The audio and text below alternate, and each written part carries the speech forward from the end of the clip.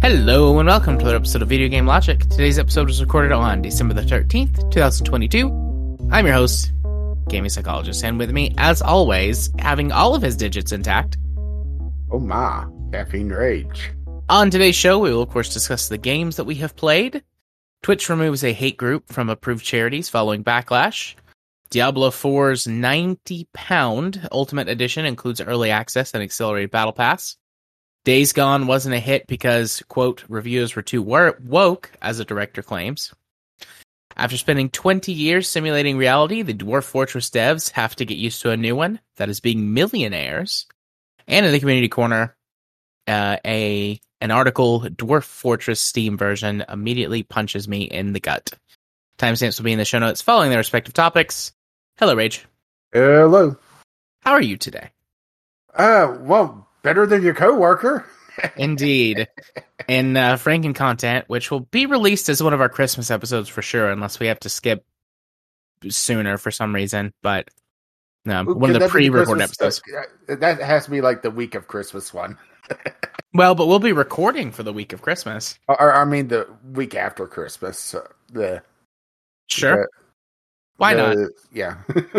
But yeah, there's a story about my coworker that when I say, you know, it has all of your digits intact, it might mean exactly what you think it means. Only time will tell.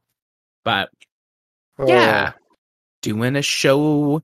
Woo! Had to cancel last week. My kid had his Christmas play performance, whatever, at his school, and I forgot about it until the night before. We didn't get home until 9:30, and then we had to, get my kid ready for bed, get all of his stuff done. Get a shot of vodka, so we'll settle down. Yep, I needed a shot of vodka too. It was especially like, have to deal with that content, right? Yeah, it was like 40 screaming children for 2 hours. Yeah. We did get dinner. They had like a nice buffet style dinner, which was surprising, but it was good. Whoever catered it, they did good. Yeah, my niece has a band thing this week for Christmas, so thankfully it's Thursday, so it's not going to interfere with the show because I've been taking to posting stuff on Friday morning, so yeah, so that shouldn't interfere with things at least. Yeah, that was last week. This week is a new week, a new set of things. Ooh. So, do you just want to dive in? Yeah. Should I just go first to get this massive topic out of the way? If you want to, that's fine. I will mostly sit quietly since I don't really have much to contribute, but most likely. Yeah. So tell us about the game you played this past month. It's been a month. Something like that. I mean, got it pretty much like 2 or 3 days after release, mostly because Amazon fucked up. Well, I should say, I should preface this with, Adidas got the Pokemans. So a lot of my judgment about the game is slightly biased on not actually paying for the game that I played, right? Because that's kind of the thing, right? I realized there's a perspective of playing somebody else's copy versus buying it yourself. And that does color things quite a bit. And I have some thoughts about this. I have actually quite a few thoughts about this.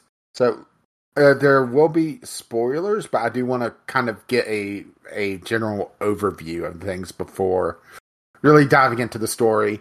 Because for once, the story is not just kind of tacked on and utterly bullshit. It actually is not just coherent, but makes sense. And is actually has a couple interesting twists in it. So, let's address the elephant in the room first. The performance, what everybody's talked about. And I can't talk about it as much as some others.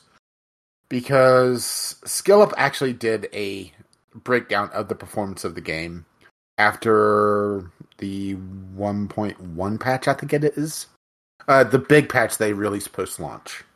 that was mostly addressing how they kind of screwed up on the online battles, how the randomized seed was always the same for moves that has a percentage chance to hit. So people had figured out that, certain one-hit KO moves would always hit if you used them in a particular timing, which was a big whoopsie doodle. So, performance. And I think I'm a little bit more lenient on this game than others, partly because I did not buy it, but also because I was playing exclusively in handheld mode. And SkillUp did a thing where they compared docked performance versus undocked performance. And while the same graphical hiccups do occur, the frame pacing, for whatever reason, is far better in handheld mode. So, even though the frame rate is still low, you're not getting all the hitching and jerking that you are in docked mode whenever the Switch is struggling to do a 1080p or whatever resolution output. And a lot of the kind of meme graphical glitches that you're seeing, where the people are deformed and stretched out, seem to be a result of multiplayer, which, while I did play some with Anita, there wasn't a lot that we did directly together. We went into each other's versions and caught some of the exclusive Pokemans, but we were separated from one another. So, yeah, performance is bad, and there is some very noticeable animation issues, particularly on large objects that are off in the distance.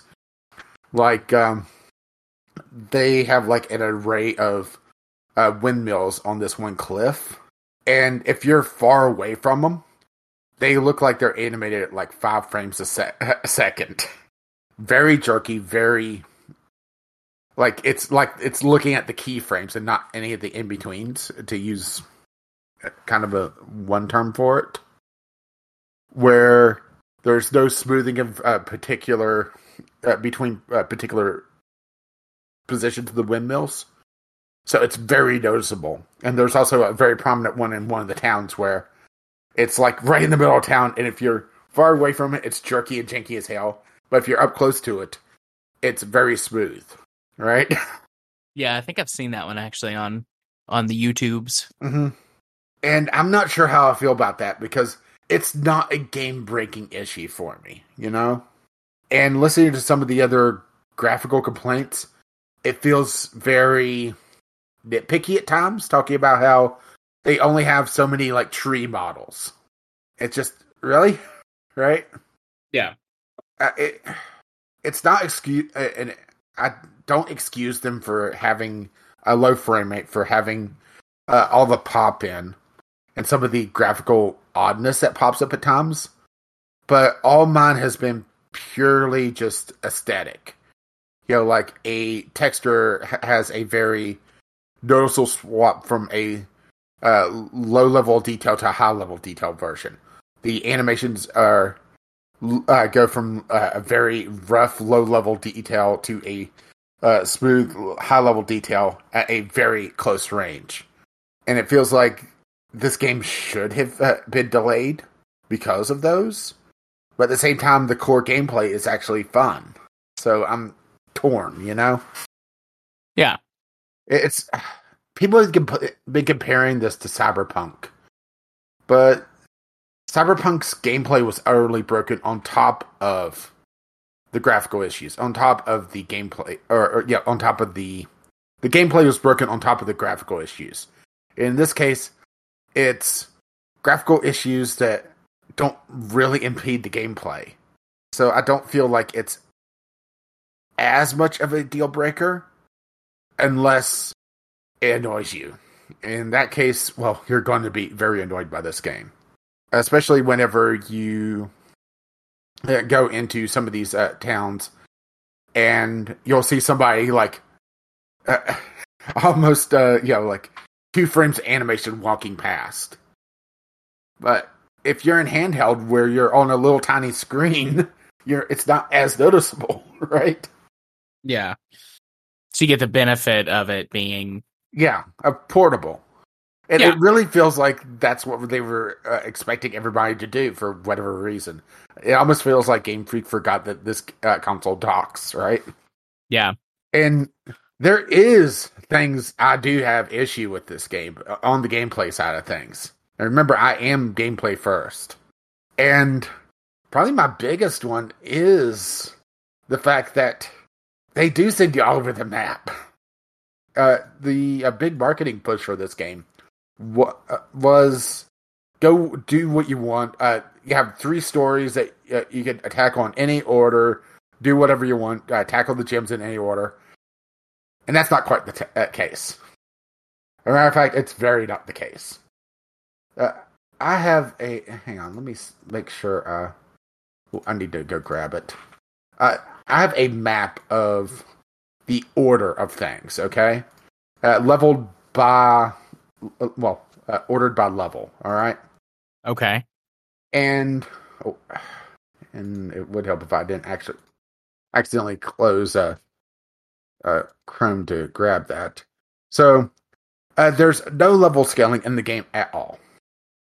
All the gyms, all the other challenges that are associated with the other 2 storylines are of a set level. And this is my absolute biggest gripe with the game, I believe. So that if you want to tackle things on a even level curve, you're sent all over the goddamn map. So you start essentially like in the 6 o'clock position of this map, and I'm dropping a link in Discord to you. Okay. This is the path that you have to take. You can see like the player character down there near the castle, just at the 6 o'clock position. Look at the absolute spaghetti factory you have to follow of a path. Yeah. That's pretty messy, which isn't necessarily a bad thing. But if they're saying like, oh, it doesn't matter, go in whatever order you want, and then that's very clearly not true. Mm-hmm. Yeah, and they do have it kind of situated where whenever you start your journey, you have 1 or 2 paths to go, essentially either east or west, because you're coming up from the south. And the 2 things that you'll run into first are the lowest level, but then you have to go the other direction, otherwise you're going to start hitting very high level stuff. I mean, you can't really see it very well on this map, but if you go from that first gym, if you continue going clockwise, you start hitting level 20, level 40, right? Yeah.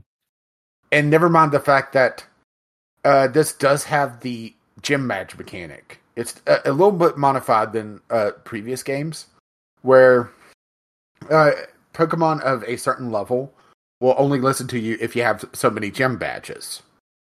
So, right? If you if you captured them before that level and level them past it, they will listen to you, but it cuts you off from getting any new Pokemons. And you only have so many Pokemon in that opening area, right? Yeah. So it kind of forces you onto the gym path anyway. Never mind the fact that in order to do some of the later gyms, you have to do the Titan path, which essentially is giving you your stuff with your ride Pokemon. Your different abilities like they did in the last game. They tied all the ride abilities to your mode of transportation. So, yeah, it's confusing and really... It almost feels like a little bit of a mismarketing thing of saying that you do what you want, go where you want, explore the world. Because if you do that, you're either going to hit some massive difficulty spikes, or you're going to be very over-leveled for some of the stuff that you missed out on. Never mind the fact that you could go into an area and have things jump from level 20 to over level 50 just by crossing a bridge, right? Yeah, that's a pretty big jump. Yeah, it really feels like Game Freak never really played a game that, or I should say an RPG that has their sort of combat system, their level-based combat system that's open world. it very much feels like they took some design cues from Breath of the Wild, but Breath of the Wild really doesn't have a combat system like theirs, where it's based on levels, based on certain attacks and moves and that sort of thing. I almost want to say they should go and look at like the old design of World of Warcraft.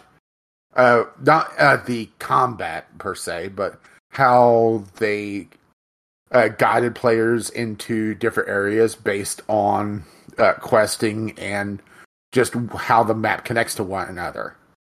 While it's not while the old World of Warcraft wasn't nearly as open as the Pokemon, especially once you get some of your extra rod Pokemon abilities, which I'll get there.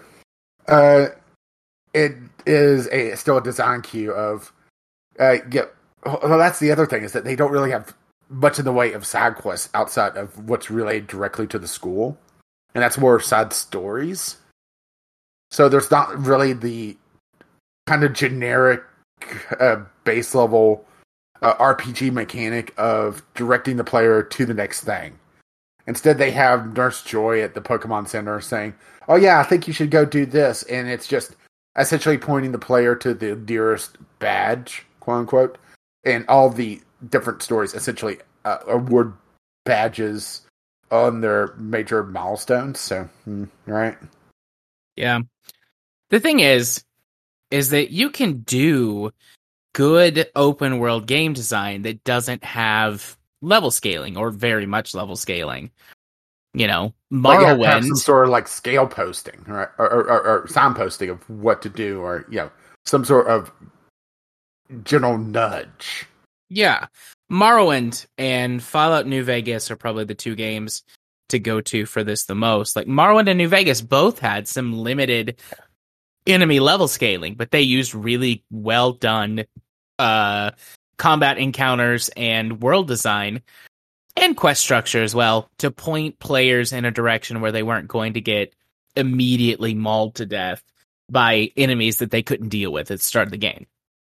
So it can be done. It just sounds like they maybe missed the boat on that one a little bit. Yeah, there are some design decisions that are very baffling like that. Let's see. I'm kind of going through my negatives before I heap praise on this game, because I do generally like it. Well, I mentioned the class or the school, so let's talk about that. So outside of the main story, there's only really classes at the school. All right, and the classes are essentially lore dumps / a little bit tutorial. So, like the math class teaches you how different typings work and how same type attack bonuses work, stab moves, and how to calculate like the bonus damage that a Pokemon that has like a 4 times weakness to gets. And it is very interesting that they put some actually advanced mechanics into the game, explaining them, but at the same time, it's essentially just sitting there, watching the teacher go on and on about this one thing, right?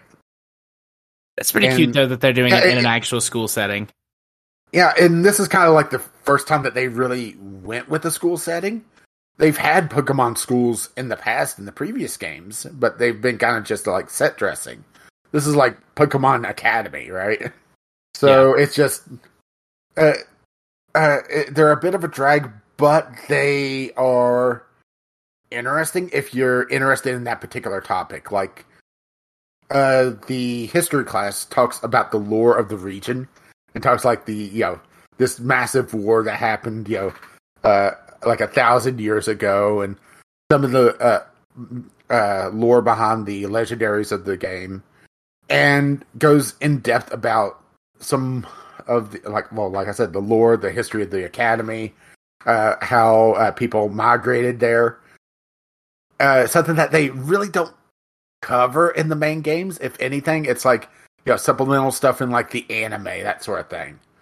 So it does feel like this game is more fleshed out as an RPG than the previous Pokemon games. They, but that doesn't mean that they aren't a drag at times if you're not interested in the story or interested in what's going on there. But they do give some decent rewards if you're good at the class or just cheat and look up the answers online, right? So, well, I mean, I'm a big fan of cheating, so yeah. So I mentioned the story a few times, so we'll just go ahead and dive into like story spoilers now. So, if you care anything about the story and the kind of the twists and turns that it takes, and that's actually shocking to say that about a Pokemon game, right? Yeah. So, a little bit of fair warning. So, I gotta say this is the best story I've played in a Pokemon's game. And I admit that I haven't played a ton of them. I've played Gens 1 and 2, and now 7, 8, and 9. 7 through Game Club, 8 on my own with Sword, and now this one. And it feels like it's the most coherent story there is, which I feels like very faint praise, right? But considering that the last generation, they basically had the chairman of the Pokemon League wanting to avert a energy crisis in 1,000 years by let's trigger Doomsday and capture this Pokemon, right? It feels it felt almost cartoonish, villainish. But this one, it's they bring up the term treasure a lot. Yeah, find what you treasure most. Go out and search for your treasure. Treasure your friends. And that's kind of the overarching theme of it, but then they break it down into the individual stories. So you have the Victory Road, which is your gym challenge, with an actually supportive and, frankly, a little battle crazy rival that's genuinely happy that you defeat her, because that means that she gets to push you harder, right? Yeah. You have a kind of anti-bullying group that got out of hand with another story, and trying to basically write what this character went overzealous with their anti-bullying campaign and caused a lot of issues a year and a half before the game started up, to the fact that a bunch of bullies actually got kicked out of school, and others resigned, and because of such a bad bullying issue, the entire faculty either were fired or stepped down. And now this group has kind of gone and run amok and kind of become bullies themselves because they've lost their way. But they are follow the strict code because, right? Yeah. And the former leader of the group, Penny, unknown to them, they never knew who it was. But come on, it's pretty obvious who it is. You have 3 characters and 3 storylines, right? Doesn't take a rocket scientist. So you have her dismantling the group, trying to essentially atone for her misdeeds by getting this group of anti-bullying people that kind of are borderline bullies themselves now because they've gone unchecked, to get back into classes before they get expelled themselves. And you actually have the director going undercover, or the director of the school going undercover. Hilariously bad costume, by the way. Yeah, you need to look up. I could actually. Come on. Oh, well, I did not want I just wanted a picture of him. He doesn't cover up his beard, so the director has this giant pompadour, but and then a little tiny white beard, right? Okay. I mean, it's very anime, very anime-ish. And it's Clavel, and he shortens it to Clav for when he's undercover, because, right? Right. Very cute, actually. Actually, if you go down 2, 3, 4, 5 screenshots, you'll see a picture of Clav. Okay, let me open this up. Ah, beautiful. Also hideous, but beautiful. And that's what he looks like without the outfit. So, right? That is still an interesting outfit. Well, the different versions, they have different outfits. So that's actually from Scarlet. In Violet, he actually has a purple jacket on.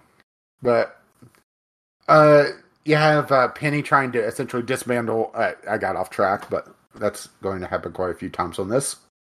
To dismantle her anti-bullying group that's turned into bullies. And then you have Arven, which has the most interesting of the 3 side stories. He is the professor's son. And depending on which version you're in, you either have the mother or father is the professor of this game. Yeah. And he's basically spent his entire life very isolated. His parent, canonically, they were married to one another, and depending on which version of the game you're in, one of them is obsessed with either the future or the past, and the other one leaves. All right, and walks out because they just can't take how obsessed they are with their passion. So, right, okay, and to the point that he hasn't actually talked to his parent, and I'm just going to use a gender neutral term because, like I said, different versions are going to have a different mother or father. He hasn't talked to his one remaining parent in something like 10 years. He's just had the servants or his caretakers, I guess I should say, around, and he's lacked companionship, and the only companionship he's really had is his essentially signature Pokemon. His Mass something like that. It's one of the new ones. And it got severely injured past the point of the Pokemon's medicine able to save it.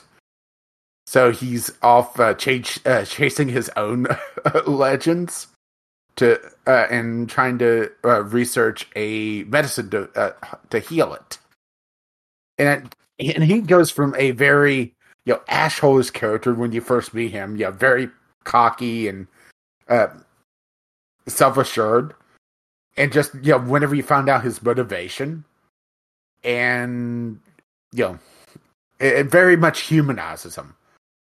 And that's kind of the theme for most of the characters in this game, is that they aren't as one-dimensional as they have been in the past. I mean, I just look at Nemona and Hop. All right, Nemona is the rival from the gym challenges versus Hop, who is the kind of rival in Pokemon Sword and Shield. And Nemona has more of a drive to her. She's more well-rounded. She has a character flaw in that, she is a little battle crazy, but she actually has skills to back it up, versus Hop that talks a big, talks himself up, makes it sound like he's, the best, and then absolutely gets fucking destroyed, right? Yeah. I mean, if you're going to have a character that has some sort of, amount of pride, you need to have them to be competent. And also just the way that, just the tone of the two characters, where Hob acts like it's some sort of mystery that I was able to figure out to use a strong attacker versus whatever Pokemon he has out. Nemona's cheering me on for getting a strong hit on her Pokemon, but saying that she's not out yet. It's just a completely different tone. And because you also interact with her more, it makes it feel like she's a more well-rounded character, and that kind of goes across the spectrum as well. Even the ones that you don't really interact with that much. Penny's a good example of this. Whenever you're interacting with her alter ego, Cassiopeia, because, Team Star and all the major bosses are like took names from that star constellation. So, right? Yeah, that's pretty cool. Good theming. The evil teams, or an evil team is probably a little bit overambitious for this one. Usually have some sort of interesting theming like that. So, for this one, while you don't interact with her much directly, once you find out what's going on, you could go back and look at some of the interactions with her alter ego and also the limited interactions you had with her, and kind of fill in the blanks of, oh, this is what was going on. Right? Yeah. Finding out about how she knew about their code before you did. Well, that's kind of a hint right there, huh? And having Director Clavel also getting so hands-on to try to figure out, why is there such a bullying epidemic in his school, and what is Team Star's actual motivations. And finding out that not only were they the victims to begin with, but he may have been overly harsh on them in painting them in a bad picture, or a bad light to, it made things even worse. Also humanizes Clavel in that he's, not this all-knowing director figure, right? Yeah. And I think that's kind of the main thing here, is that no character feels like a Mary Sue or a Marty Sue. They're all flawed in one way or another. Arvin is single-minded focus on healing his pet, and he lets it make him a bit of an ass and off-putting at first. But once you spend time with him, he realizes that you also need his help as much as he needs yours. And he becomes friends with him to the point that he starts calling you buddy. Oh, how old are all of these kids? Okay, so the player character is the youngest one. They don't give an actual age this time around. Wanted to put Nemona at like 15 or so. Arwen said that he hasn't seen his parents in 10 years, or directly. So, that obviously puts him at 10, at least, 12 or so, right? For him to at least remember that much. But I would say he's mid-teens as well. Penny is probably the youngest of the other three. She's probably a year older than the player character, which I'd put at like 12, maybe 13. So I'd put her in like the 13, 14 range. I mean, still pretty young for an RPG, but right? But older. Well, that's right on the money for Pokemon. Yeah, well, actually a little bit older on the Pokemon range. But then, okay, so once you complete the 3 main stories, which the gym challenges, basically all the 3 main stories tie into things that happen, which, or I shouldn't say things that happen, of course, but has their own like dedicated reward system. All right, so the gym challenges allows you to get higher level Pokemon, capture them, and have them behave you. Or have them behave, I should say. Listen to you. The Team Star more is a direct monetary benefit. It gives you league points, which is like a secondary currency that you could use in stores in lieu of cash, and gives you the recipes for TMs, which TMs are essentially craftable now, and whenever you defeat a Pokemon, either in battle or using the Let's Go feature, which is tied into the Team Star mechanic or story as well. Which the Let's Go feature is basically saying, "Okay, buddy, go, have fun and let your Pokemon off on its own adventure and near you and battle wild Pokemon." That gives you materials that allows you to build TMs to be able to teach the Pokemans. But it's a lot easier to find TMs this time around rather than in the past. Even though this is kind of a step backwards because in Sword they were a permanent item. You could use them as many times as you want, but it's not that much of an issue. Plus, you could also find them on the ground as well, just littered across the world. So I don't have that big a gripe with it, but boy, have I heard some people gripe about it. So, and the big one is Arwen's Path, which ties into the ride Pokemon, which I haven't really mentioned yet. So, in this game, you get your box art legendary, Koraidon or Miraidon, depending on the version, pretty much at the very beginning of the game. It's like 20 minutes in, and you get this legendary, essentially either a motorcycle or two brain cell Derpsicle, depending on which version you have. And the storyline with Arwen ties into rekindling that Pokemon's lost powers, because it has like this mental block and it refuses to fight, so it's just kind of like a very, very, very fancy bicycle for most of the game. However, there's some very cute cutscenes in the Path of Legends one where have you seen How to Train Your Dragon? Yes, I have. Okay, several times. Kid's favorite movie. Think Toothless as a Pokemon. That is the ride Pokemon in this. In those cutscenes where it has like this almost semi-cat / dog-like personality. And it's very playful, but also demanding. Yeah. So sort of like Toothless. And it really endears you to, its story as well, which we're getting there. The story in this game is actually pretty large, like I say.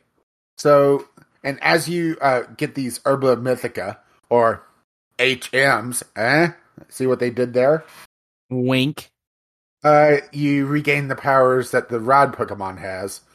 So, if you follow the map that I linked to you, you like get some very boring ones at the start, like be able to high jump or swim. But then you get gliding, climbing up walls, that sort of thing. And boosting, that's the fifth one, which just speeds up your riding. It allows you to access new areas and new Pokemon, but it also, of course, over the course of the story, Arwen's beloved pet, as it eats more of the sandwiches. And yes, a lot of this game is sandwich and food based. It's weird. I swear, all the devs, they need to go to Subway or something. There's this weird fixation on sandwiches for a lot of things. But, Arwen's making sandwiches out of these herbs to feed his dog. And, on each of the 5 Titans, as you get the different herbs to heal the dog, it slowly, it opens up its eyes in one cutscene, or, it actually barks at him. And it makes me really wish this game had voice acting of some sort.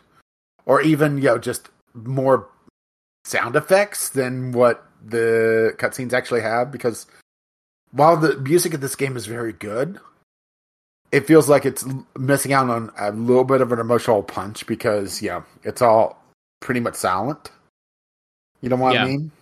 But I also understand that it does make it a lot easier to get it over here in a fairly pretty much a worldwide release instead of the old days where it took ages for a game to get translated, right?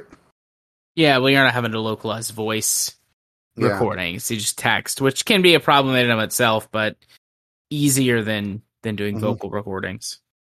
So after getting all 3 of these stories complete, you unlock the 4th one, which is going into the crater. So you may have noticed when I sent you that map, there's a giant crater in the middle of the map, right? Yep, saw that. So that's Area 0, where the professor has been researching. And you get a call saying that the professor has been locked into a facility. They need somebody to go in and essentially release the locks on the facility and go down into the very depths of Area 0 and release them. Totally not ominous at all, right? Nope. So you gather your team, which you go with all your companions. You go with Arwen, Penny, and Nimona. And you have to complete all their storylines before you can do this. Which also means that you're a champion. Which is kind of nice because, okay, so champion in this game, it's more of a general rank. A recognized being a singular person. But it makes more sense that, they would send 2 champions because the Nimona is also champion rank. And the professor's child and, a hardened criminal doing community service. And no, of course. No, I'm actually not joking on that one with Penny. That is actually part of it, is that she's on kind of community service because of all the shit that went down with Team Star, and she may have slightly hacked the Pokemon League to pay you. Right? Girl sounds badass. No, she actually is. I think you'd like Penny. You need to see a picture of Penny. There you go. So Penny is the same grade as you, so she's about your age-ish. Oh, she's so nerdy. I love her. I want to squinch her face and be like, "Oh, sweetie." Yeah, but you could also go to the main page and see Arwen and Nimona. Maybe you could get a better idea of their ages than I can. But you're sent into Area 0, and your rad Pokemon freaks the fuck out. It doesn't want to go there. That's where it came from. Or it came from originally. And it's basically refusing to even come out of its Pokeball. Well, that Arwen gave you in the very beginning of the game. Technically, you're carrying 7 Pokemon this entire time, which is a little odd, but right? Yeah. Well, you're going down into this crater, and it feels like the developers spent so much more time on this area than they did anywhere else. It's absolutely beautiful. It still has some of the texture issues.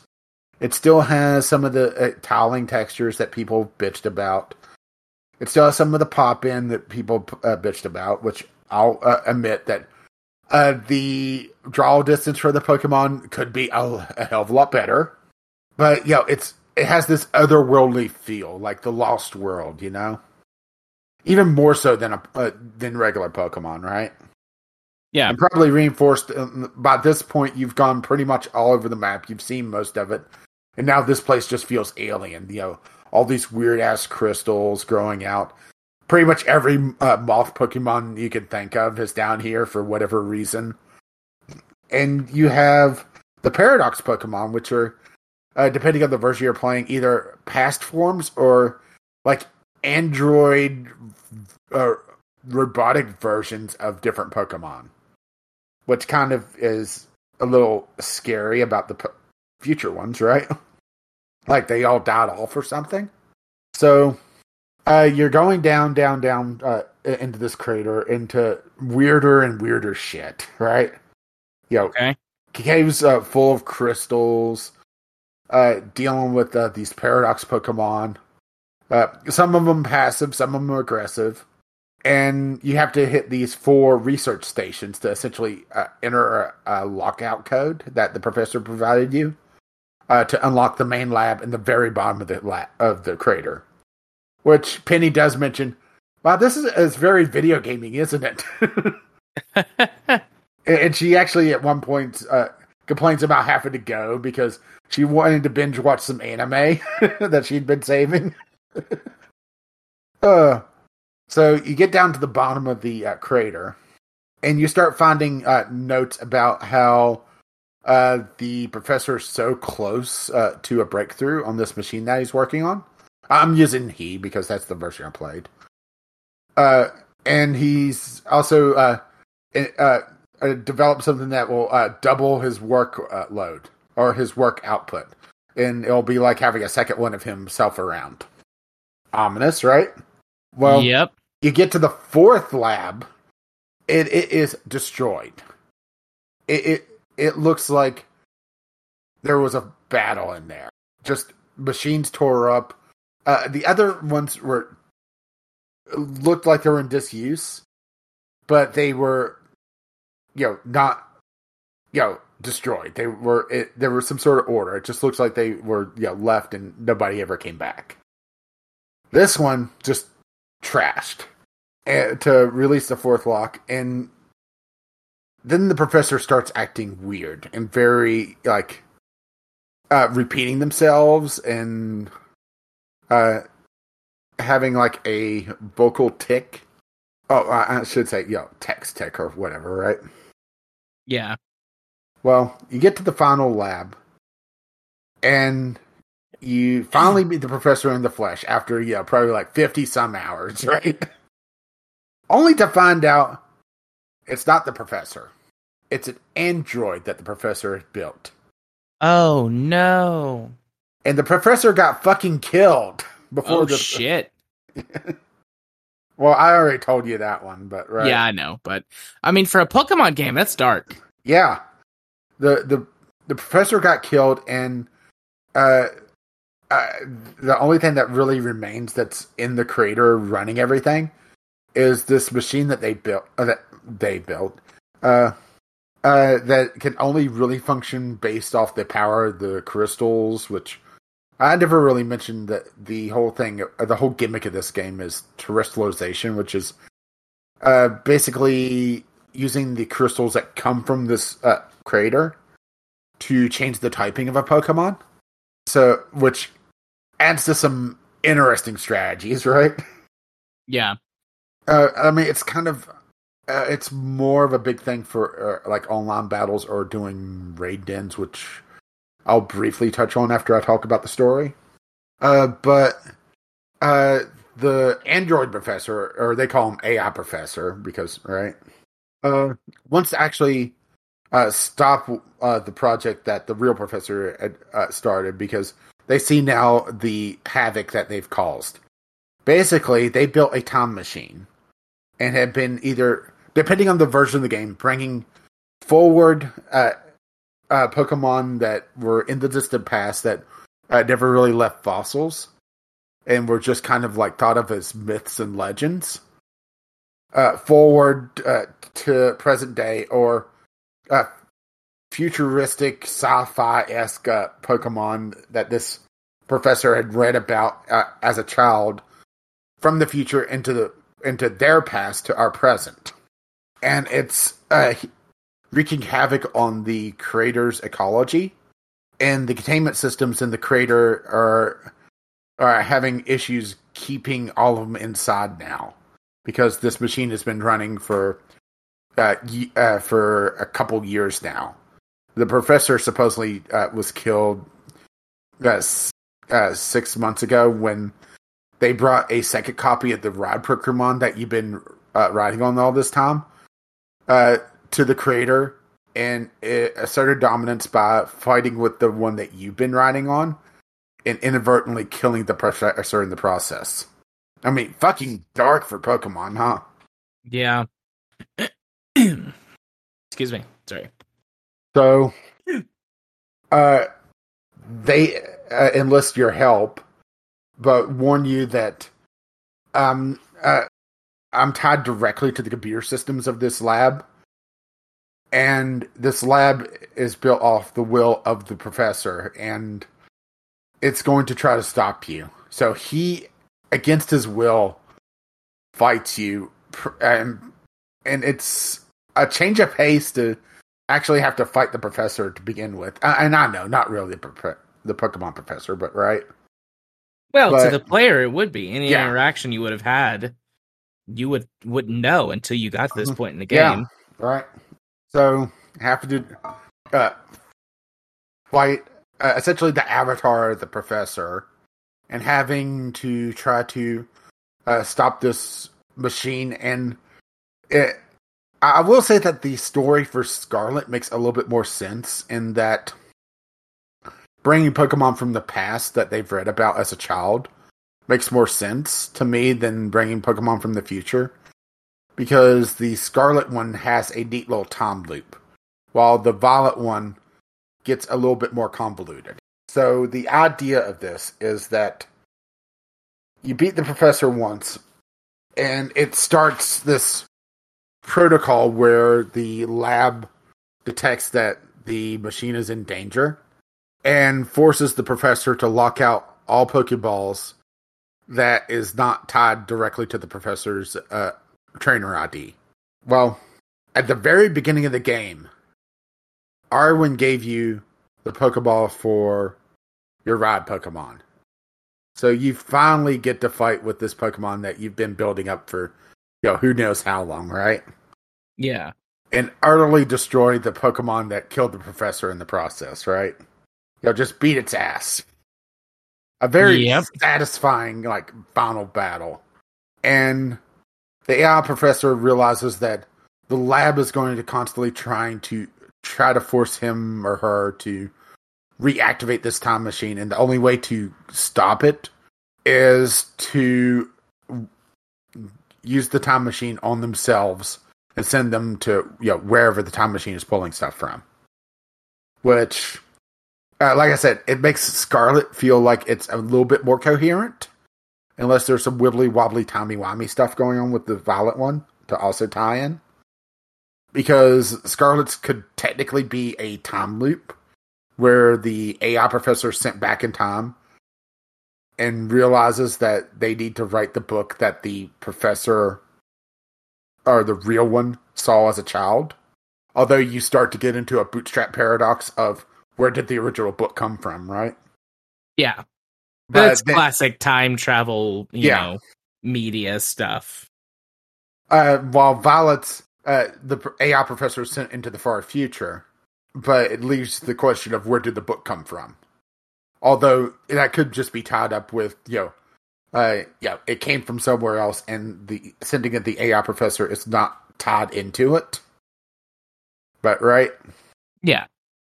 So that's that's the overarching story. And then you have, the end credits and Ed Sherwin singing a song about it. Because, right?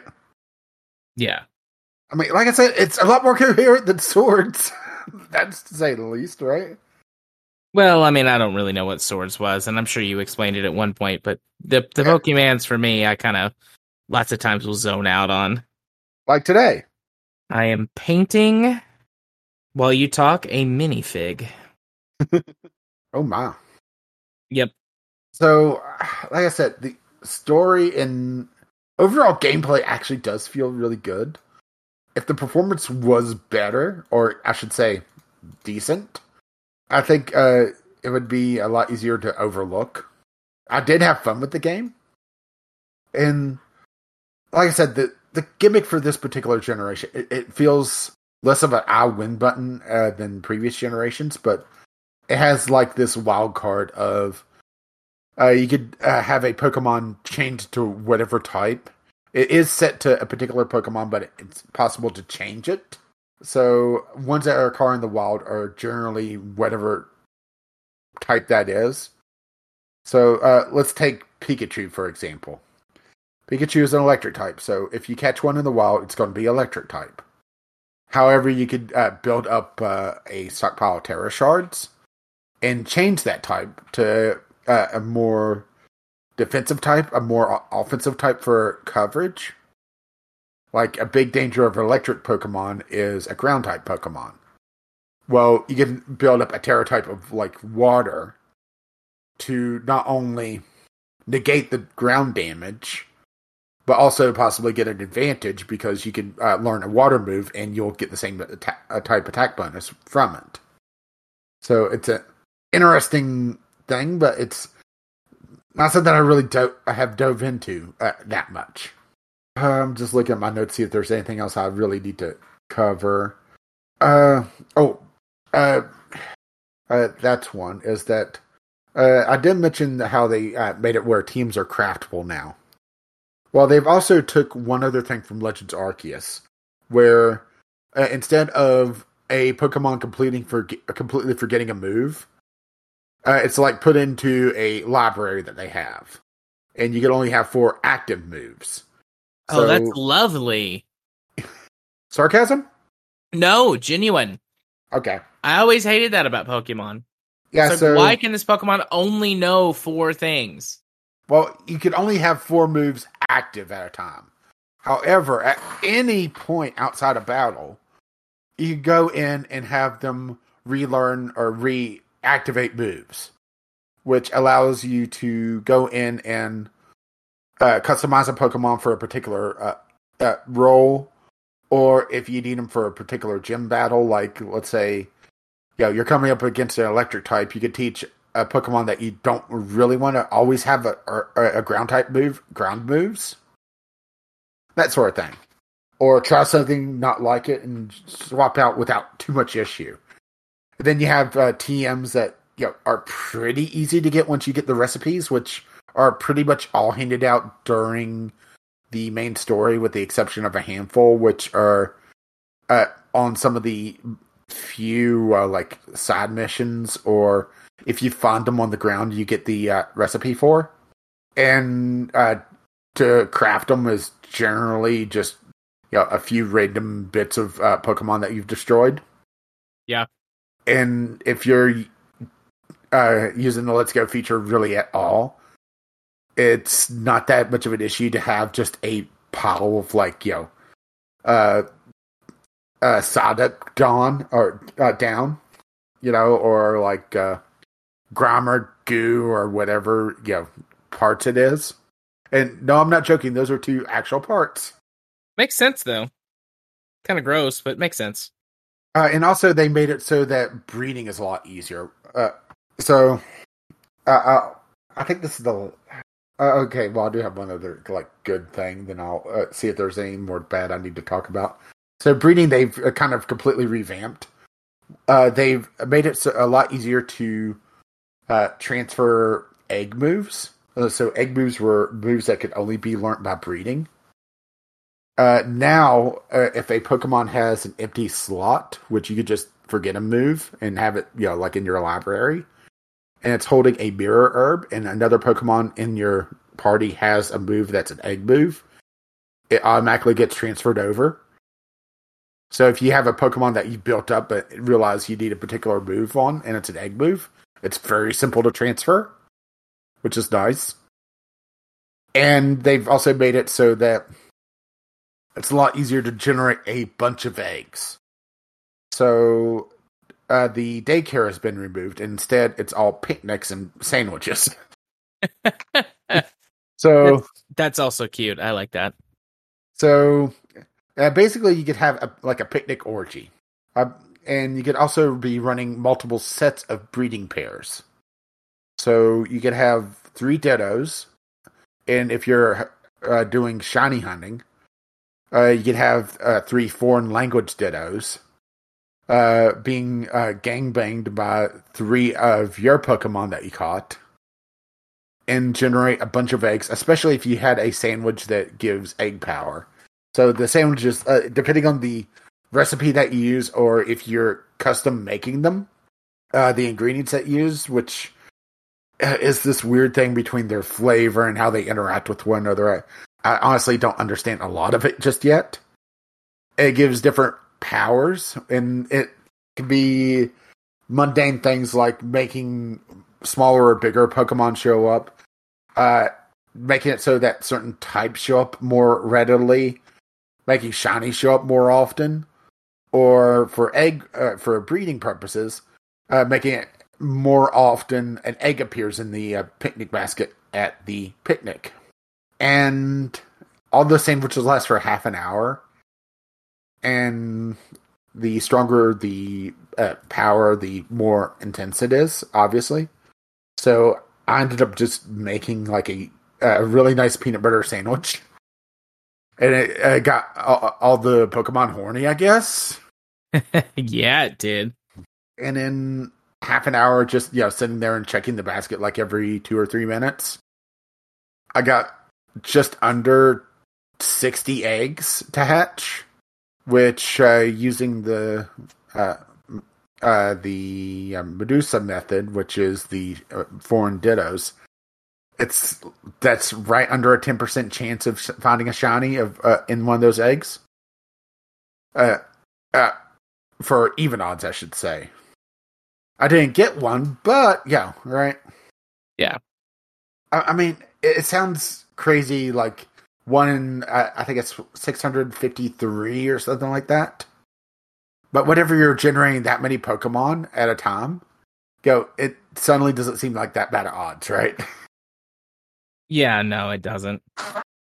Especially compared to the 4,000 some chance in the open world, not counting egg power, which is one of the big things or big issues that's kind of surrounding the game outside of the graphical performance issues, is the shinies in the overworld.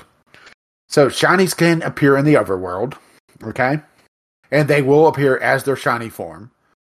And for some Pokemon, it's very obvious. For some, it's not so. So a good example of this is like one of the new Pokemon that's exceptionally rare is called Charcadet. And its shiny form, it changes the color of its eyes. And it's already a little tiny thing, so right?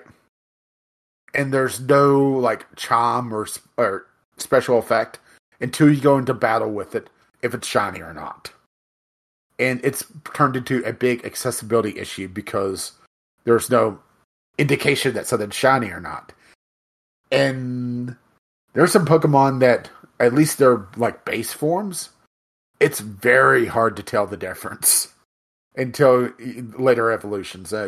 Actually, a good example of that would be Magikarp. Regular Magikarp is kind of an orangish, while a shiny Magikarp is gold. And not that far off the orange, unless you're looking, like side by side. However, the fully evolved version is red versus blue, right? So it becomes far more obvious. And they had a shiny sound effect and like sparkle animation in Legends Arceus, but they didn't carry it over into this one. And that's possibly because the game is constantly generating and regenerating Pokemon. So if you're a certain distance away, you could actually have it spawn and then despawn in just like a split second. Which some people are using their advantage, but right? Yeah. You mean that rapid cycling to hunt for shinies? Yeah, basically eat a sandwich with shiny power, then find a spot that they could spawn and despawn stuff, and then use the Let's Go feature to despawn them by murdering them. There was one video I saw pop up that basically it was 2 or 3 people just going through this one section of Area Zero, hunting for the Paradox Pokemons. And they got like 2 or 3 in under half an hour, which I realized, could also be, a selection bias as well on this one because, they're showing it off, but at the same time, right? Yeah. The possibility exists and is higher than otherwise. Yeah. And since every one of them had shining power going and was constantly spawning and despawning Pokemon, right? Yeah. So it's kind of turned into a mixed bag on that one. I'm just seeing if there's anything. I should say one other thing that's kind of been a little bit of an annoyance for me is the UI can be a little bit laggy in the PC boxes. It's not unbearable, but it's slow. So it makes organizing shit a little bit of a hassle. but I think that's something that they'll fix eventually, but it's noticeable. And then there's just like online being iffy, but that's Nintendo being Nintendo, right? Yeah, their online is behind the curb. I mean, Splatoon is definitely improved, but I mean, overall, I've really enjoyed my stuff or my time with it. And while my list of cons is longer than my list of pros, it feels like my pros outweighs the cons because of the quality of them. And some of them do feel a little bit, nitpicky. Like there's some small models in the overworld for some Pokemon, because they kind of tie the Pokemon more into the game world. So, you'll have very small Pokemon like flying around a forest, for example, while the larger ones, kind of dwarf the player model to some degree. They don't really have, some of the super massive ones in this game, but it could also make it so that you could constantly get chained into battles because, you'll set up for a battle in the world, which the battle actually takes place in the world and doesn't, cut to, random field somewhere, come out of battle and be standing on another Pokemon and start another battle.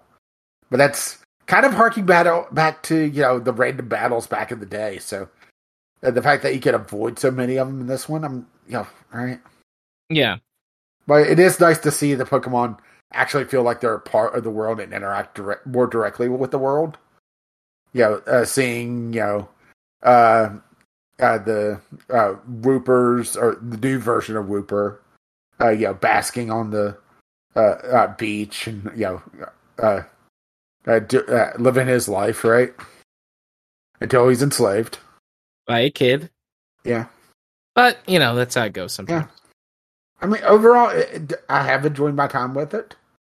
I feel a lot less nitpicky than some of the reviews I've seen.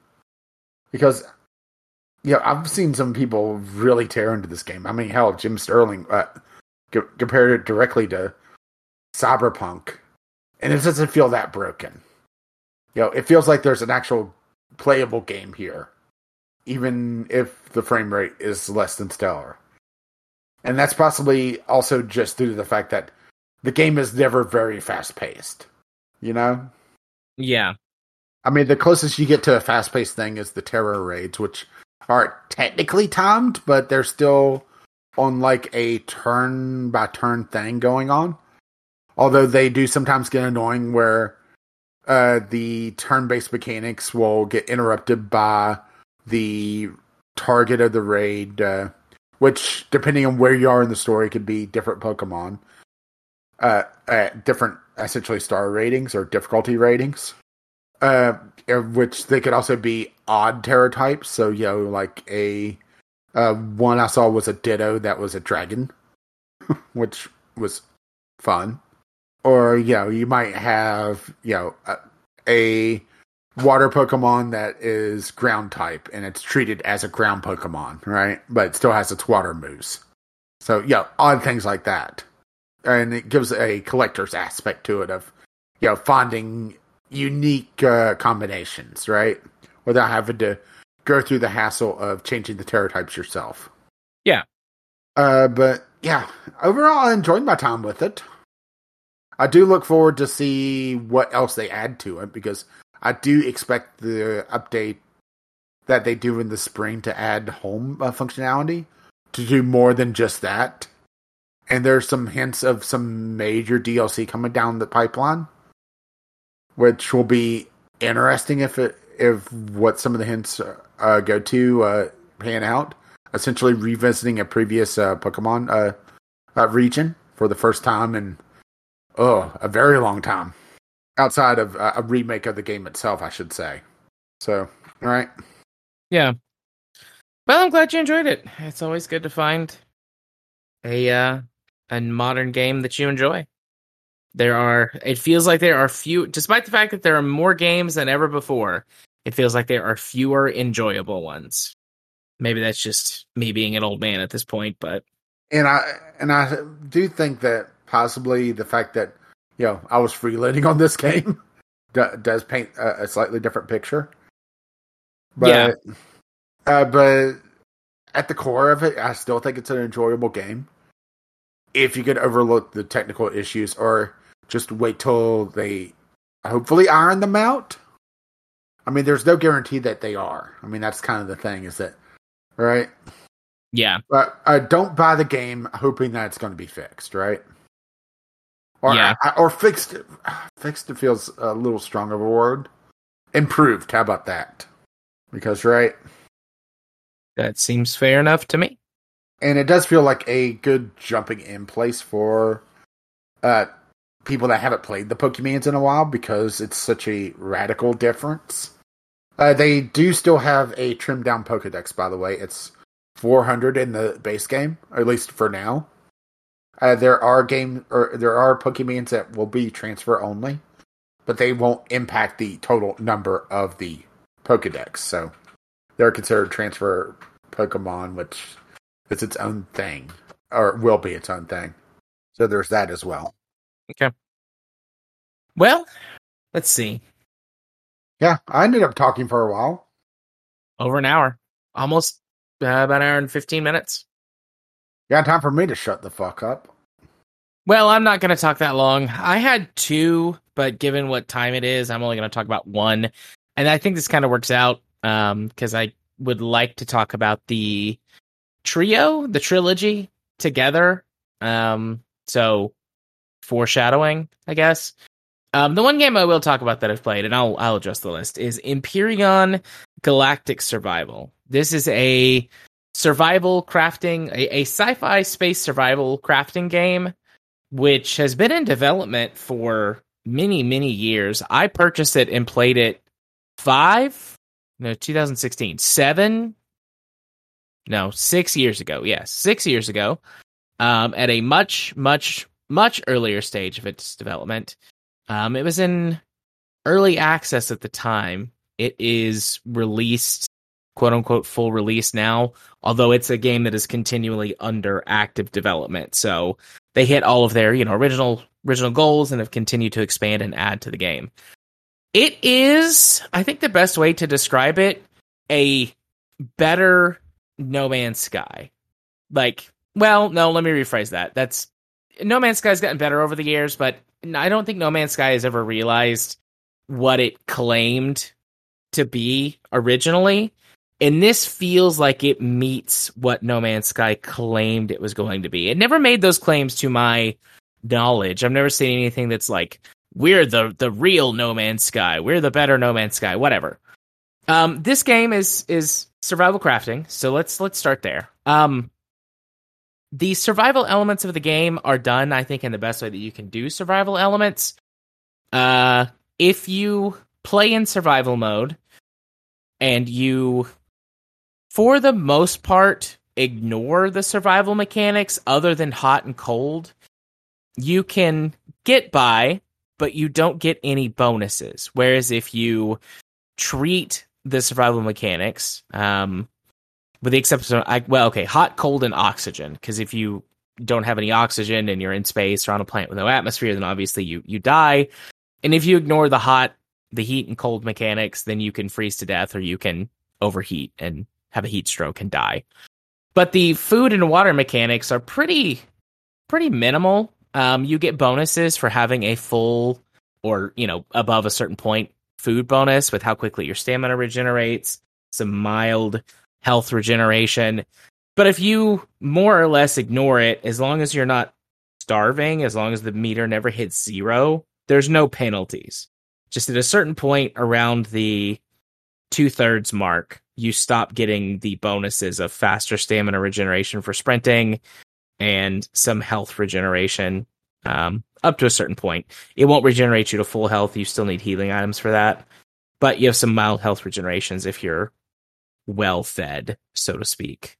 There are many options to customize your difficulty. It's got some basic start stuff with like free play or survival mode or story focused mode, but generally speaking, playing in the default survival settings, that's how the survival works.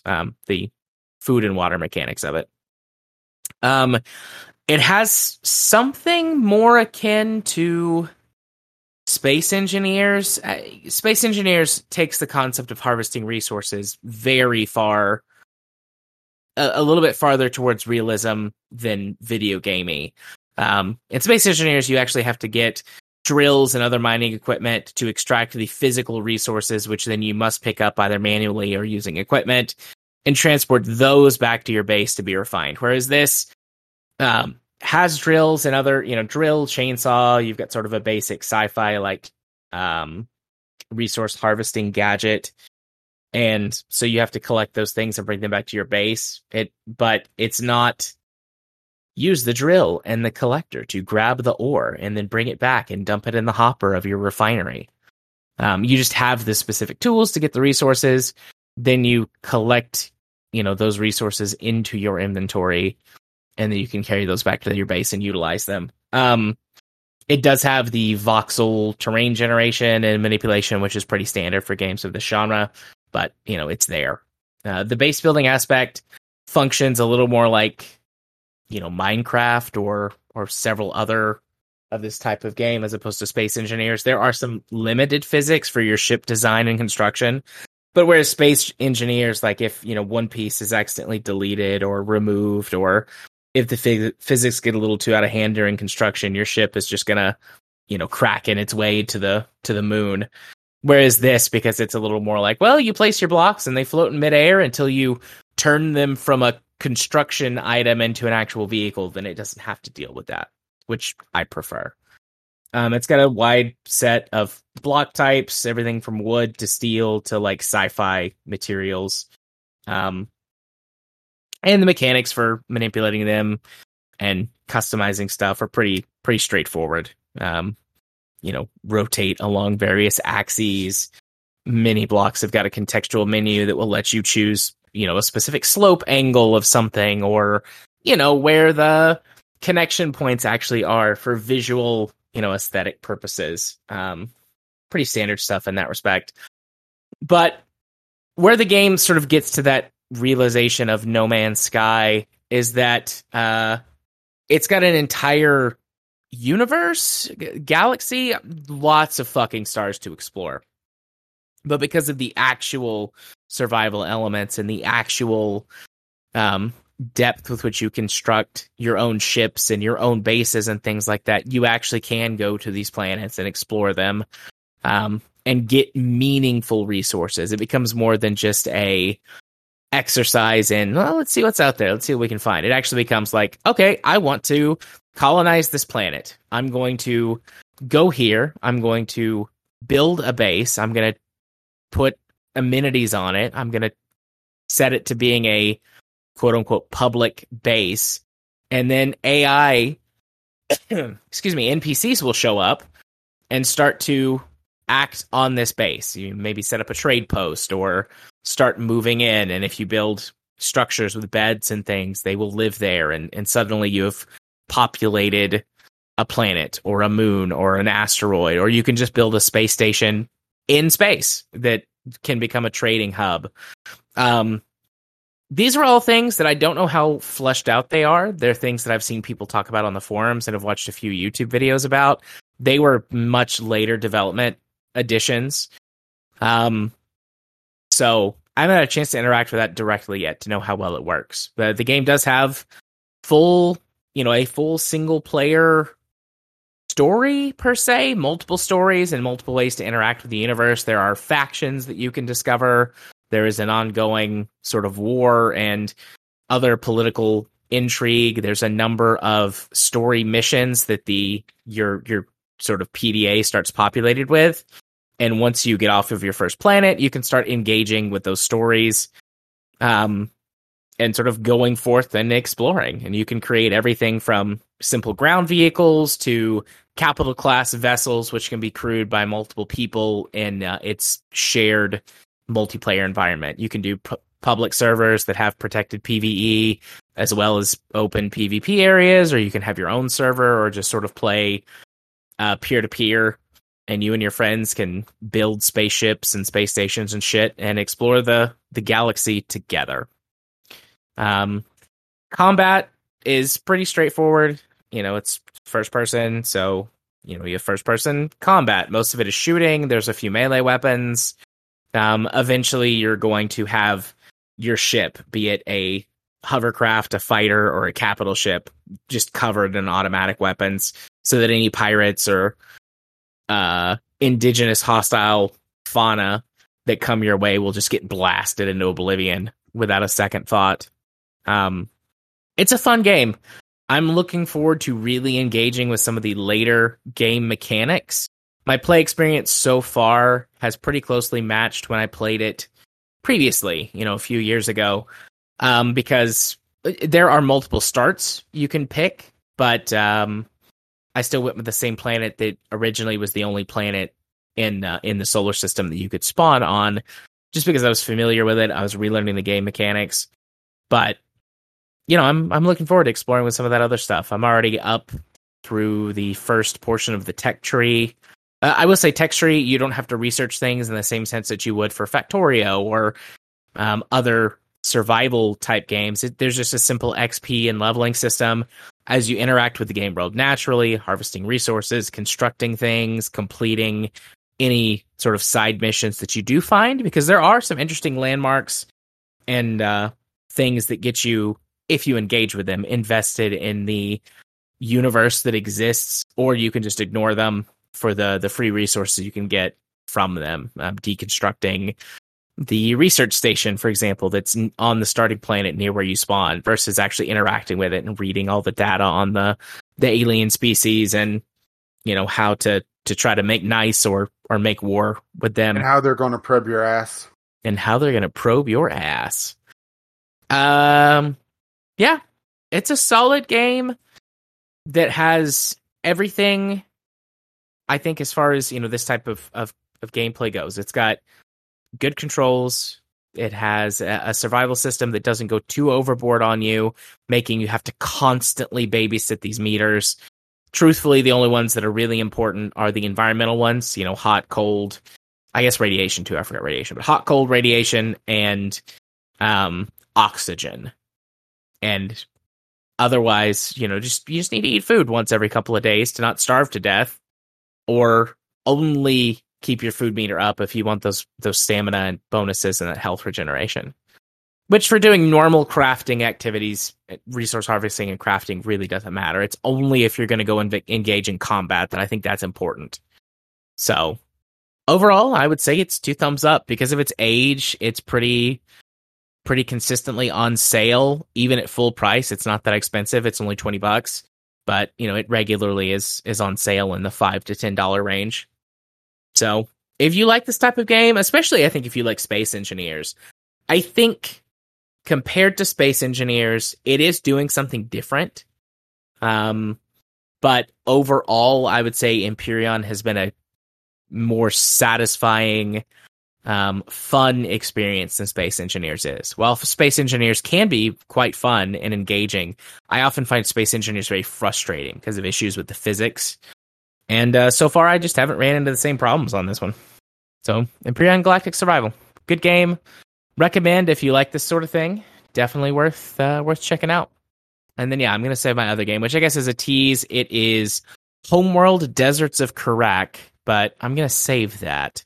Those of you who have, I guess halfway functional memories can remember that I compared a lot of stuff in last month's Game Club, Sins of Solar Empire Rebellion, to the Homeworld series, which made me want to play the Homeworld series, both Homeworld 1 and 2 and the prequel. And Homeworld 3 is supposed to be coming out next year, I think in the first half of the year, maybe it's the first quarter. So that's good lead in for me as a fan of the Homeworld series. But anyways, we'll get to that next time, or maybe in 2 weeks once I've had more time. Should we do some printing on the topic list? Because, right? Yeah, it's already almost midnight. Let's do that. Is there anything that you really want to talk about? Well, we obviously need to do the community corner. Yeah. I don't really care about talking about Days Gone. I think we could skip the Game Awards, at least for this week. We could save it for next week if we want. Okay, sounds good to me. Do you want to talk about Diablo? Not particularly. All right, let's go ahead and peel that one off too. Makes editing easier as well. So that gets us currently to Twitch, and then a news topic and a community corner about Dwarf Fortress. All right. That works for me. Okay. So, moving to our revised topic list, Twitch removes hate group from, Eurogamer? That's being dumb. Hang on. Twitch removes hate group from approved charities following backlash. They removed a charity from Eurogamer? Weird. Oh, no, it was doing the whole thing about, disable your ad block, and it was blocking the article headline. And yeah, no, but... Okay, so this is tying into Twitch's charity system that they started early this year, but have greatly expanded on the last couple of weeks. Supposedly announcing that they added tens of thousands of new global charities, and turns out there's at least one hate group charity in it as well. I want to make sure I get this right. The LGB Alliance was added to the list, and they're an anti-trans group. Notice LGB, but no T or Q there, right? Yep. Which, admittedly, if you ask me about that charity, I wouldn't think anything of it because, one, I'm not from the UK, right? Where they're based, and making a lot more headlines, right? Oh, yeah. But no, I have only heard of them because I listen to the to Podquisition, which is James Stephanie Sterling's podcast, with them being from the Murder Basement.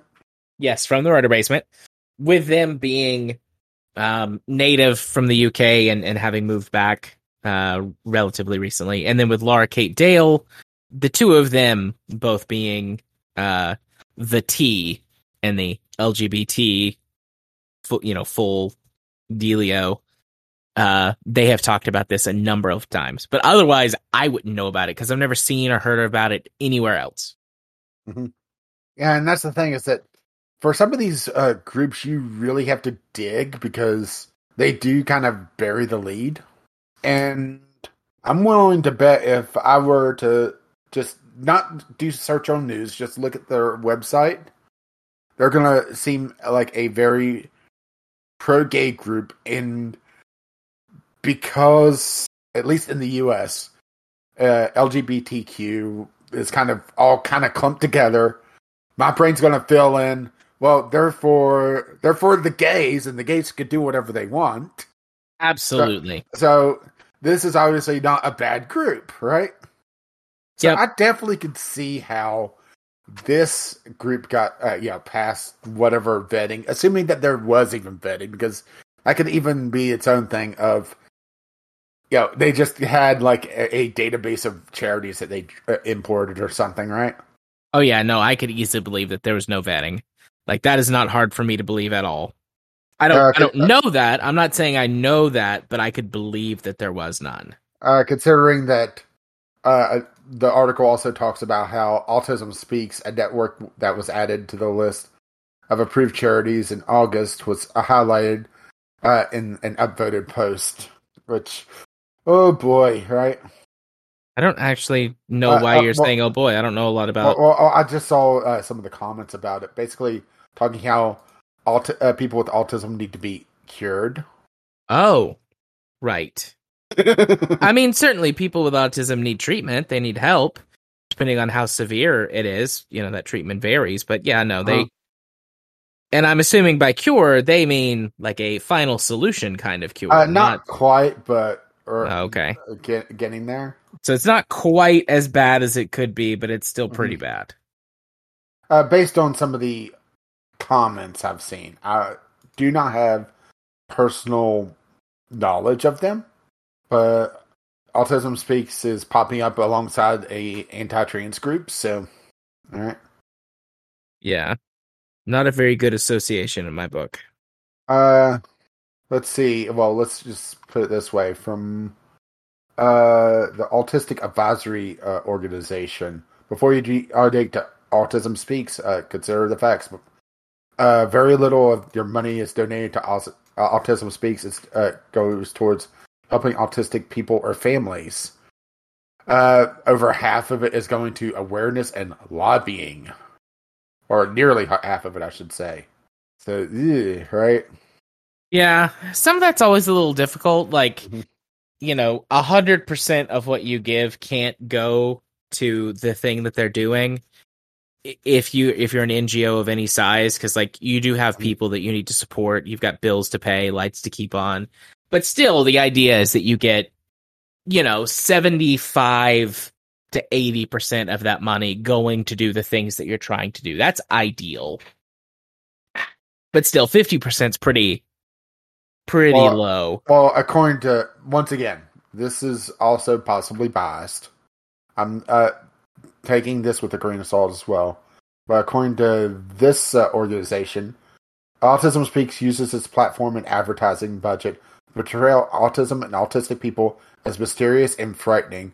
Their fundraising tactics increase stigma and create barriers to the inclusion of autistic people in our communities. Well, So, right. yeah. Anyways, carry on. Now I'm kind of going down the rabbit hole because, right, Yeah, these kind of things kind of. is searching to end autism as in a cure, not to understand what's going on. Just Autism Speaks has the ultimate goal of ending autism by any means necessary, which is scary sounding, huh?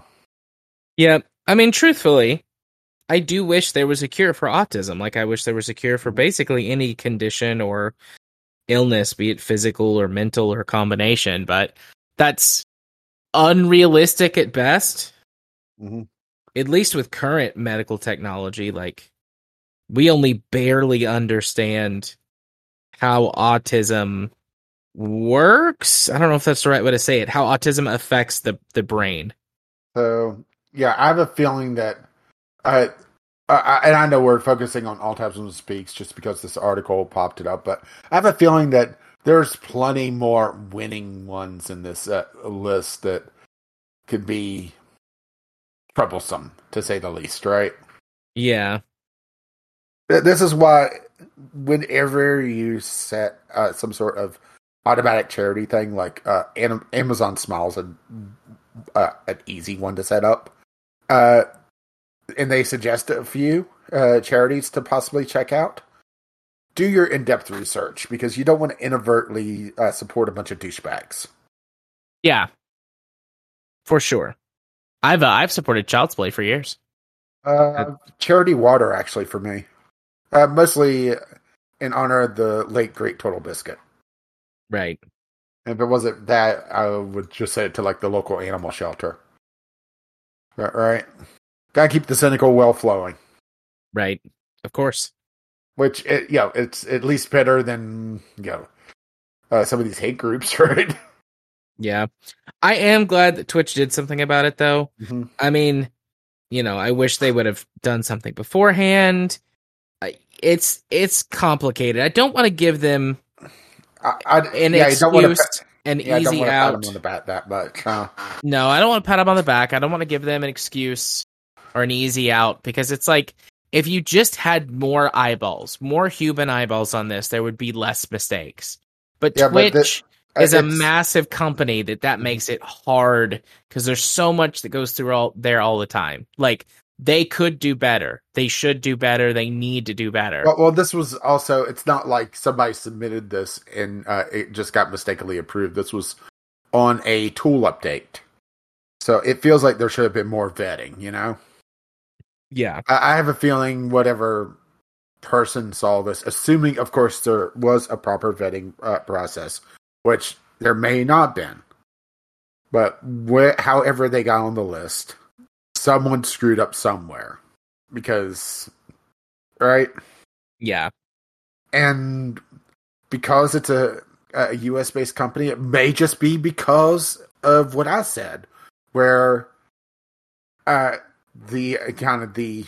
Rainbow Alliance is formed in the US, and there's, at least as far as I know, there's not a vocal outcry against trans people in the LGBT community. That whoever saw this charity and saw LGB and saw that they're for the gays, that they didn't think that it was some sort of hate group because right. That's the realm of the anti-gay people here. Well, for the most part. I mean, there obviously are hate groups on the left, of course, but boy, are the ones on the right a lot more vocal about it these days. Yeah, I mean, naturally, the left is less inclined to have hate groups anyways. They're a more tolerant, progressive group of people. They exist, but they're much fewer and farther between. But that's a whole different discussion on sociology and cultural demographics, political demographics, ideologies, which is a fun discussion in my opinion. But yeah, you should yell at Sarah as she's sitting there waiting for her thumb to heal. Yeah, that Jesus was a liberal and also not white. Yep. Good luck getting her to believe that. It would do better with a knife. Foreshadowing. I know. Possibly ruin the story, but it's so glorious otherwise. It doesn't matter. Indeed. So, moving along to the community quarter where we talk about Dwarf Fortress. Yay. Yeah, let's talk about Dwarf Fortress. Yeah, Dwarf Fortress is kind of blown the sales figures out of the water, making the developers millionaires and kind of caught a Polygon reviewer off guard. Yeah. Let's talk loosely or generally about Dwarf Fortress for just a minute. Yeah, because we did it in Game Club, 3 years ago now? Several years ago, yeah. And I kind of want to do a revisit at some point with the Steam version. Sure. I'd be down. Because it does seem like it makes it a lot easier. I haven't picked it up yet. I've been waiting till after the Christmas sale to see how crazy things get there. But they made it a lot more easy to enter, but not, simplified the game itself. So things are still crazy as hell. And Dwarf Fortress at its heart is a community builder, but also a story generator. So whenever you look at one of the dwarves, instead of seeing very cold and hard, this dwarf does this, has these skills, it has flavor text instead. And for somebody that wants to build a story around a dwarf, they are able to fill in the blanks a lot easier because they could see that, this dwarf has stunted emotions, which kind of got to this one Polygon reviewer. So the actual dwarf that they kind of latched onto, kind of the two lines. One, she needs alcohol to get through the working day, which is typical dwarf stuff, but she doesn't really care about anything anymore, and is constantly throwing essentially comments on their workday and through the thought system, which is basically reporting back of what the dwarf's done lately and how it's affected them emotionally. Doesn't really care anymore because they've seen so much death and destruction.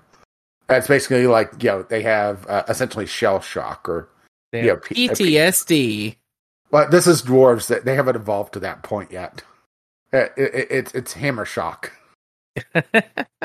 Which sounds badass, honestly, but basically it's they've basically killed what emotions they have and just are kind of just stumbling through the day, and it really caught this reviewer off guard. And that's kind of the beauty of Dwarf Fortress is that if you go digging, if you pardon the term or phrase, there's all these little stories that you can tell just from a handful of sentences because of how the world generates its inhabitants and how the inhabitants interact with one another, how they build relationships, how there's betrayal, and people flip the fuck out when they sober up. Yeah, I love that a game that goes to speak to the game as a whole. I said this whenever we did our game clubs, something along the lines of I really love the game, but I can't play it because it triggers things inside of me. For good or worse, right? And I'm a very different person compared to then. I think I could probably handle it better now just because I've dealt with some of my own internal issues a bit better. And whenever you put distance between yourself and something, it oftentimes gets easier to handle it. Mm-hmm. But that speaks to the quality of the game. Like the old school was just ASCII text, whereas the new one, is this a toggle or is this an always on graphics mode? This is always on graphics mode now. Okay, it's very reminiscent of RimWorld. I mean, RimWorld has, the developers have said they were heavily inspired by Dwarf Fortress. So, it Dwarf makes Fortress sense. Is like the daddy of the modern colony management games. So, things like Banished, RimWorld, pretty much all these farming games that are popping up now, how they're kind of tied to the success of Stardew Valley. Yeah. Dwarf Fortress is to the community builders. They have improved the interface quite a bit as well, so it's more manageable. If you sat down and worked with like some of the tile sets, it was workable on the old version, but like I said, I do need to pick this up at some point. Yeah, but anyways, it just goes to show how well designed the game is and how many systems there are at play, that a game that has, originally effectively no graphics. I know that's not literally true, but and then the new one with very simplified graphics, how much that they can affect someone. I think that goes to say a lot of how well designed games, both from their gameplay mechanics and narrative, can affect someone. I think that's awesome. Yeah, and I'm glad to see that it's done so well on Steam. I mean, I thought it would do well, but damn, right? Yeah. I'm actually going to my Steam charts. See if it's Dwarf Fortress is number 8 on the top sellers on Steam. To put it this way, Steam Deck is the top sellers is arranged by total revenue generated. All right. Okay. So Steam Deck is number 1. High on Life, which just released, is number 2. Counter-Strike Global Offensive number 3. Destiny 2. Crisis Core Final Fantasy VII Reunion. Call of Duty Modern Warfare 2. Valve Index VR Kit. Dwarf Fortress, and then Lost Ark. Is High on Life the Rick and Morty devs or the Rick and Morty people game? Yeah, I think so. Okay. It's on Game Pass as well. I'm not sure if I want to check it out. It's basically from the reviews I've seen, it's Justin Roiland. Justin Roiland being Justin Roiland, so yeah. Sometimes I really like his stuff and other times I don't. Rick and Morty is very hit or miss for me. I've actively avoided it just because the fan base is so cringe. Yeah.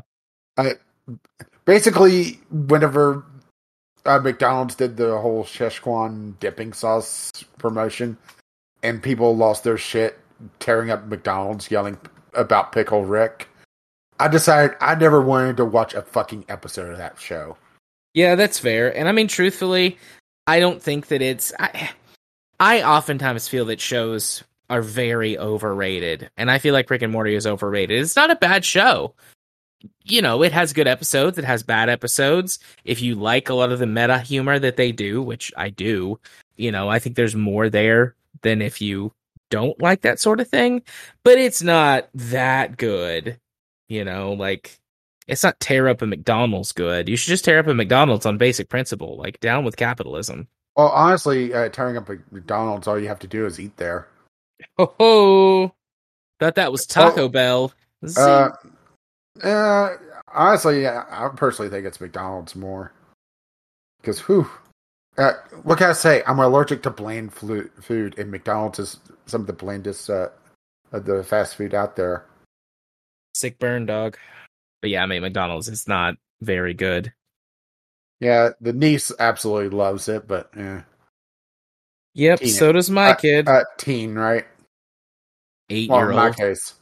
Although, she has said that she prefers my pizza over all the Pizza Hut, so there is that. That is a win. Although I did weird her out last time I made taco pizza because I put black beans on it. Well, that sounds interesting. I'd put black beans on pizza. Was black beans, taco meat, cheddar cheese, olives. Trying to think of what was also on there. The base was just salsa. It ended up being pretty spicy, but it was good. It's hard to screw up a good pizza, or screw up pizza so bad that's inedible.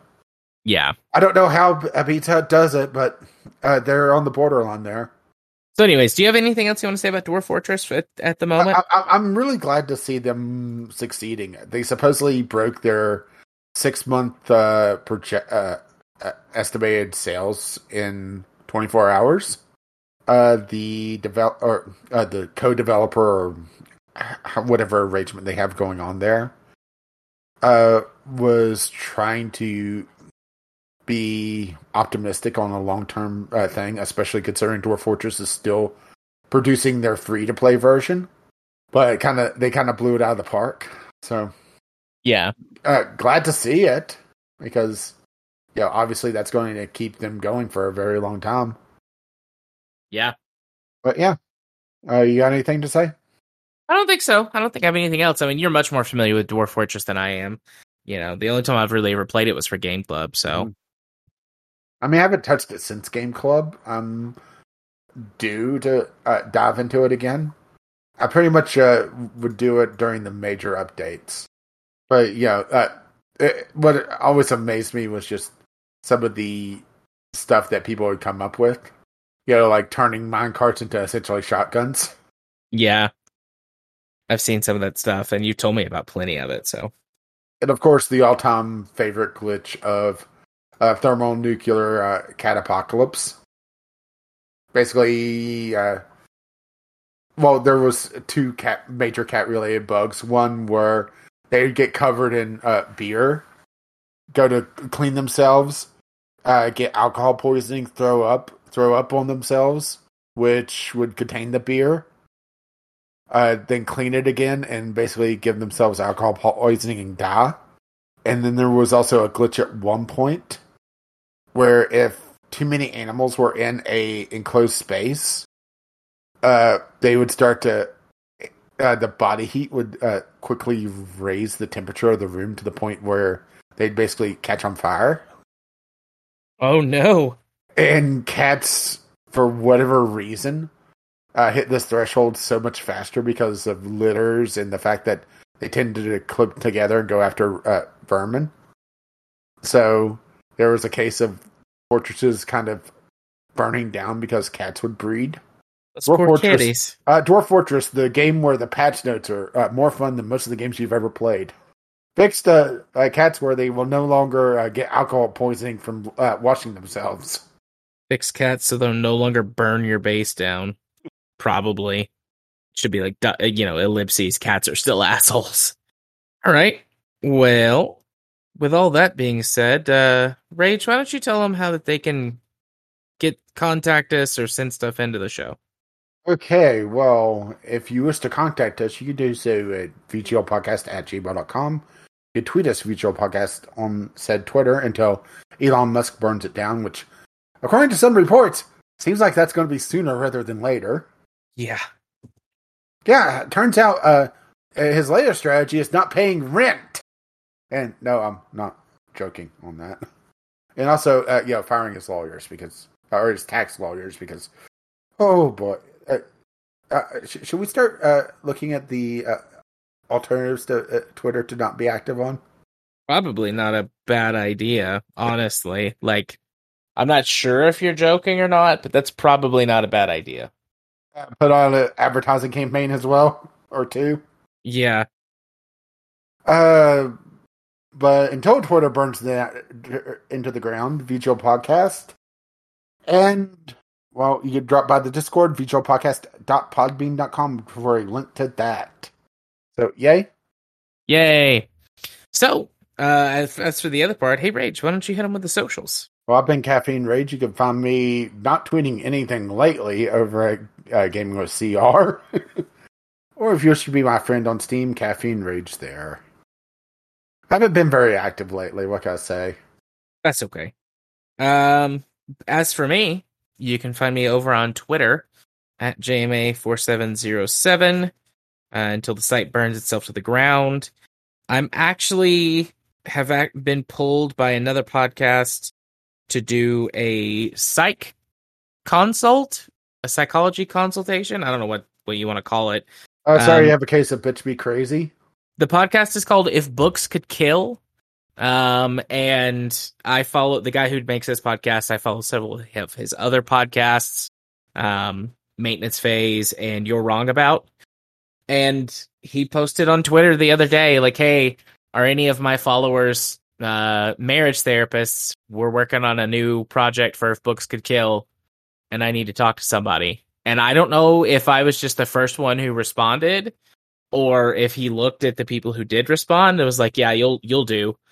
But I've had a conversation with him, and he's going to provide me with some material to read and to consult with him on. So that feels cool. I don't know. I don't think I'll wind up getting any show credit. Maybe in the show notes, but if Books Could Kill, I guess I'll say whenever that episode goes live for that other podcast. And then on Twitch, twitch.tv/RunicArts, I play tabletop games with them sometimes, specifically running a Vampire the Masquerade campaign, where this episode will air after that next session. I'm going to kill one of my main players, number one NPCs. Whoops. They're going to fucking die, and it's going to introduce how powerful the enemies are in the second arc, and there's literally nothing she can do to stop it. So, sucks to suck. I'm hoping that there are tears. Which sounds really dickish, but God, that would be great. Because of how invested everyone would be in. And also, I'm kind of an asshole. But anyways, yeah, that's the places where you can find me. Also on our Discord server. You can come say hi if you want. Oh, anyway, once again, VGLpodcast@gmail.com with your letters, voicemails, gaming-related topics. Tweet them to VGL Podcast. Or drop by the Discord, which you can find a link to that over at vglpodcast.podbean.com. Our lovely, lovely patrons have made this madness possible. You can find out more about that over at patreon.com/vglpodcast. Our intro and outro music is On the Ground by Kevin McLeod. You can find his work over at incompetech.com. And as always, as his lovely music starts to roll across my voice. Bye-bye now. See ya. Bye-bye.